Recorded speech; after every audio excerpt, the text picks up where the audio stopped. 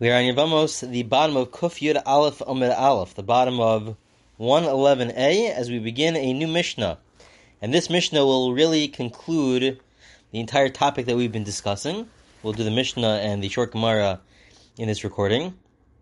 And we've been discussing the different types of rabbinic marriages, that there are really two different types of rabbinic marriages. One is with a minor, if she is married off by her mother or her brother with her consent, perhaps even if she marries herself off. And that's one form of rabbinic marriage. The second form is with a deaf mute, even if she's an adult, or if he's an adult. Either way, it would be viewed as a rabbinic marriage. On a biblical level, they're not viewed as married, but the rabbis said that we want them to recognize it as a marriage, and so therefore it is viewed as a marriage. And we pointed out that there are differences between these two different types of rabbinic marriages, that there's certain strengths and weaknesses to both sides, and that we explained that when it comes to a minor, it's viewed as questionably either on a rabbinic level a complete kinyan, a complete marriage, or it might be even viewed as as nothing. And that probably depends upon the fact that is based upon the fact that she could always back out of the marriage, he could always divorce her, and so it's very, very flimsy. At the same time, it could ultimately lead to a biblical marriage once she gets older. She reaches above the age of 12, so then it sort of transforms into a biblical marriage, and so it has certain benefits, but also certain weaknesses. When it comes to a deaf mute, so then she's never really going to be able to, or he, enter into a biblical marriage. And so the rabbis, when they instituted this marriage, they viewed it as a quasi-marriage. It's not a complete kinyan, it's not a complete acquisition or marriage, but it's like a half form. And so based on that, that is an introduction to the coming Mishnah. And our Mishnah will discuss similar topics to what we've had in previous Mishnayos, but obviously these are slightly different cases. So says the Mishnah, Misha nasu shlishte yisomos kitanos. V'meis. A person is married, he has two wives. Both of them are rabbinic marriages, and both of them are minors. The same type of rabbinic marriage, she's under the age of 12. And he dies. And so now the brother, who, let's say, is an adult, the husband dies, and so one of the brothers does yibum to one of the sisters-in-law. Again, this is all a rabbinic marriage, and so they do yibum to this rabbinic marriage. And then either the same brother or a different brother then does yibum to the other wife, even though in general there's a principle that a person can only that you can only do yibum to one of the co-wives, and there's a prohibition that you're not allowed to do yibum to both co-wives. It's not allowed. He went ahead and he did it. So certainly, in this scenario, they're both minors, so they have both the same similar type of a marriage, rabbinic marriage. So the halacha is lo pasal es harishona. So certainly the second yibum, the attempt for the second yibum with the second co-wife, that is certainly not valid.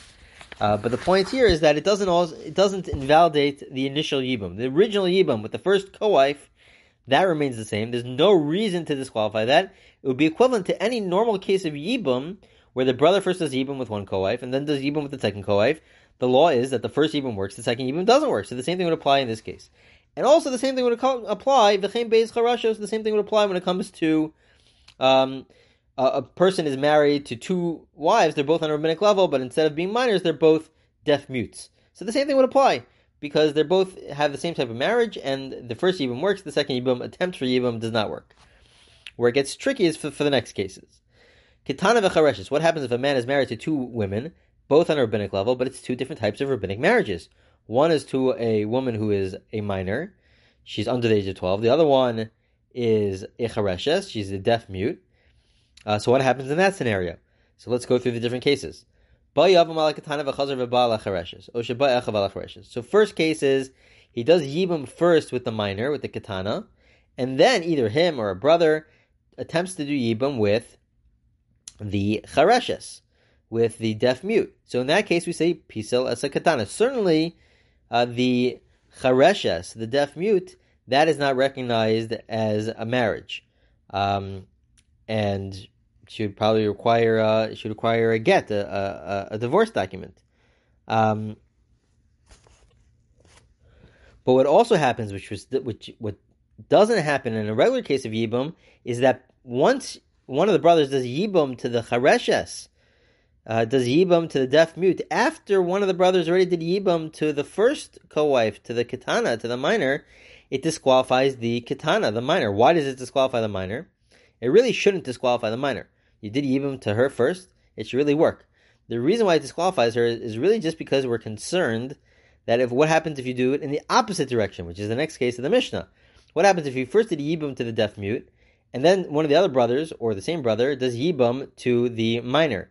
So in that case, because the relationship with the deaf mute is only viewed as a mixus kinyan, it's only viewed as a partial marriage on a rabbinic level, and then, so it's a weaker connection, and then you do yibum to the ketana where that's a full marriage on a rabbinic level.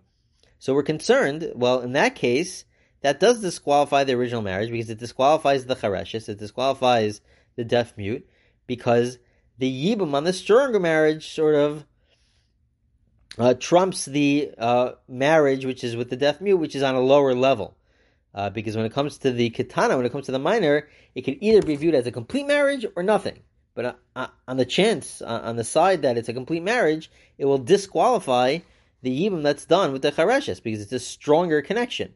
And so because of that, we're concerned that if you don't disqualify, just going back to our original case, where you first did yibum to the minor and then you did yibum to the deaf mute, we're going to say the minor is also disqualified, because what happens if you flipped it? If you flipped it the other way around, we would disqualify both.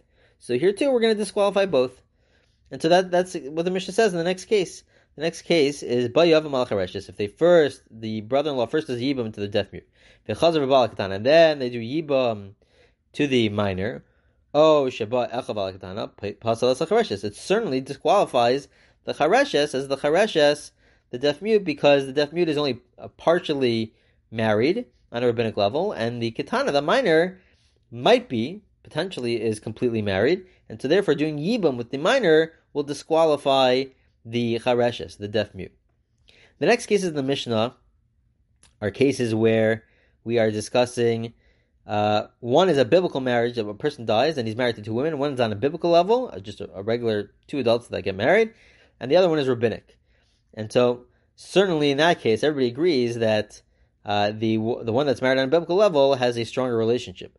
So pikachas v'chareshes, bayav mal pikachas v'chazer b'al chareshes, so shebe'echav b'al chareshes lo pasal es pikachas, bayav mal chareshes v'chazer b'al pikachas, so shebe'echav pikachas pasal es chareshes.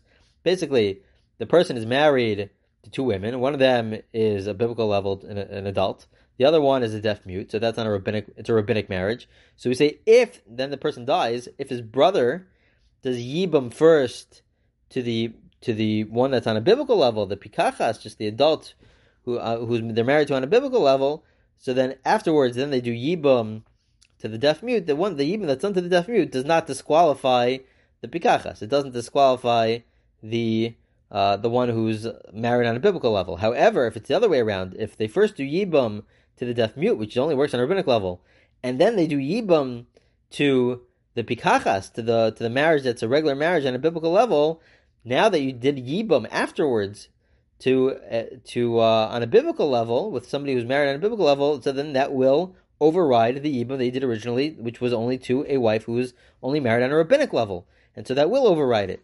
And the same thing is true if the wife is not just a deaf mute, but even if the wife is a minor. That's the next case of the last case of the Mishnah. Gedola v'ketana, if you have a man who's married to two women, one of them is an adult, the other one is a minor.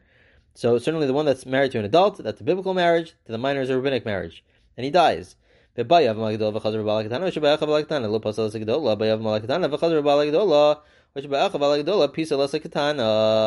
and he does yibum first. If he does yibum first to the adult, so then he does yibum, intends to do yibum to the minor. So what you do to the minor is not going to impact the adult. The adult is a yibum on a biblical level. They were married on a biblical level. Nothing can undo that. However, if you first do yibum to the minor, to the ketana, so that's only on a rabbinic level. Even if you want to say it's a complete kinyan, a complete marriage, it's only on a rabbinic level. And then he does yibum to he shouldn't be doing this, but he does yibum. You're not supposed to do yibum to both co-wives, but he does yibum to the adult. So that adult is on a biblical level. They're married on a biblical level. That will then undo, and it will disqualify the kitana, the one who's only married on a rabbinic level. It will totally disqualify it. And so those are the different cases. The last statement to the Mishnah is what the Gemara will comment on. We go back to Rabbi Lazar. It might be a different Rabbi Lazar, but Rabbi Lazar says, Melandin hakatana shetimayimbo. Rabbi Lazar says, well, in this case, where you did yibum to both the minor and to the adult, right? You did yibum to both, and so it's going to disqualify one of them. Rabbi Lazar says, you know what we should do? We should tell the minor to do mian. Tell her to do mian. Mian is the process of undoing the marriage, undoing the relationship, to undo the relationship with the yavam, with the brother-in-law. What does that accomplish? Because right now, the brother-in-law has violated a prohibition. Could be that it's only on a rabbinic level, but he violated. What's the prohibition that he violated? You're not allowed to do yibum to both co-wives. You're not allowed to do that. So now, if the minor does mian and uproots the marriage entirely, this concept of a minor having the ability to uproot the marriage entirely, it's if they were never married, they never did yibum. So then, if the minor does that, so then he's no longer in violation of this prohibition. Because he's no longer viewed, even retroactively, as being married to both. He's only married to the Gedola. He only did yibum to the Gedola if the minor does this thing called mian. We've had this idea earlier, and the Gemara is now going to explain it. But we had this earlier in this situation where two brothers are married to two sisters. One of the brothers is married to a minor. The other brother is married to an adult on a biblical level, and the one that's married to an adult, he dies. So now she falls to yibum. The wife, which is married on a biblical level, falls to yibum. So Rabbi Lezer there said, what are you going to do? Because you're married to the sister on a rabbinic level. So really on a rabbinic level, you can't do yibum. But there is a connection on a biblical level. So it gets very confusing. What do you do in that case? So he recommends have the minor do mian. Have the minor do mian, uproot the marriage entirely. It's like they were never married. And now the brother-in-law could do yibum on a biblical level with his sister-in-law. That's what he suggested. So the Gemara now says, just a few lines in the Gemara, Amar Vidam Shmuel. Shmuel says, Halachic Rabbi Lazar. We follow Rabbi Lazar. We try to encourage the minor to do mian, to uproot the marriage. V'chein Amar Rabbi Lazar, Halachic Rabbi Lazar. And Rabbi Lazar also said, a different Rabbi Lazar says that we also follow that position. And the Gemara says, V'tricha, we need both cases. Again, we had two different cases where we made this suggestion. One case is where a person passes away and he's married to on a biblical level to an adult and on a rabbinic level to a minor, and the brother-in-law does yibum to both. He's not allowed to do yibum to both, but he does do yibum to both. So we say, in order to make it as though he didn't do yibum to both, the minor should do mian and uproot the marriage entirely. It's like they were never married, and then he didn't do yibum to both.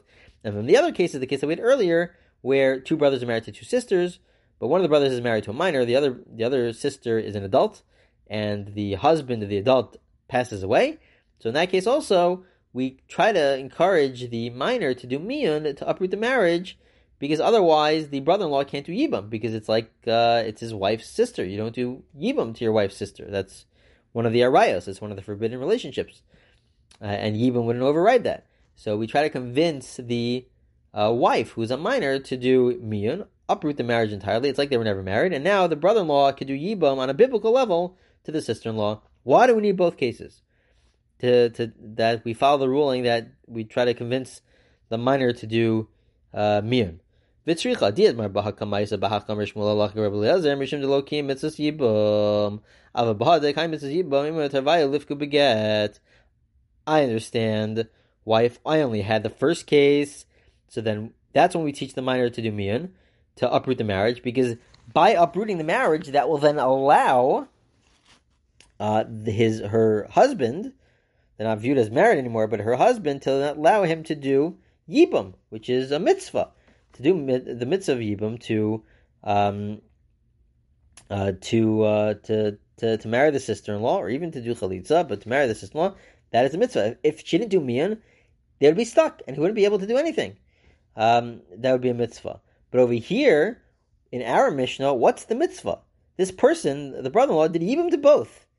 He's not fulfilling any mitzvah now. Now that the minor does Mian, it won't create anything. It won't allow for Yibum to happen. Yibum already took place. In fact, Yibum already took place too much. It took place to both co-wives. So you might not have thought to say that we would say to do Mian in this case. But maybe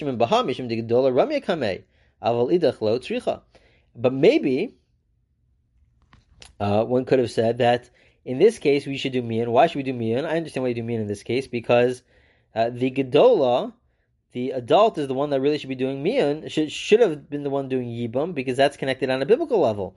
And there was always a connection. There was nothing stopping that connection.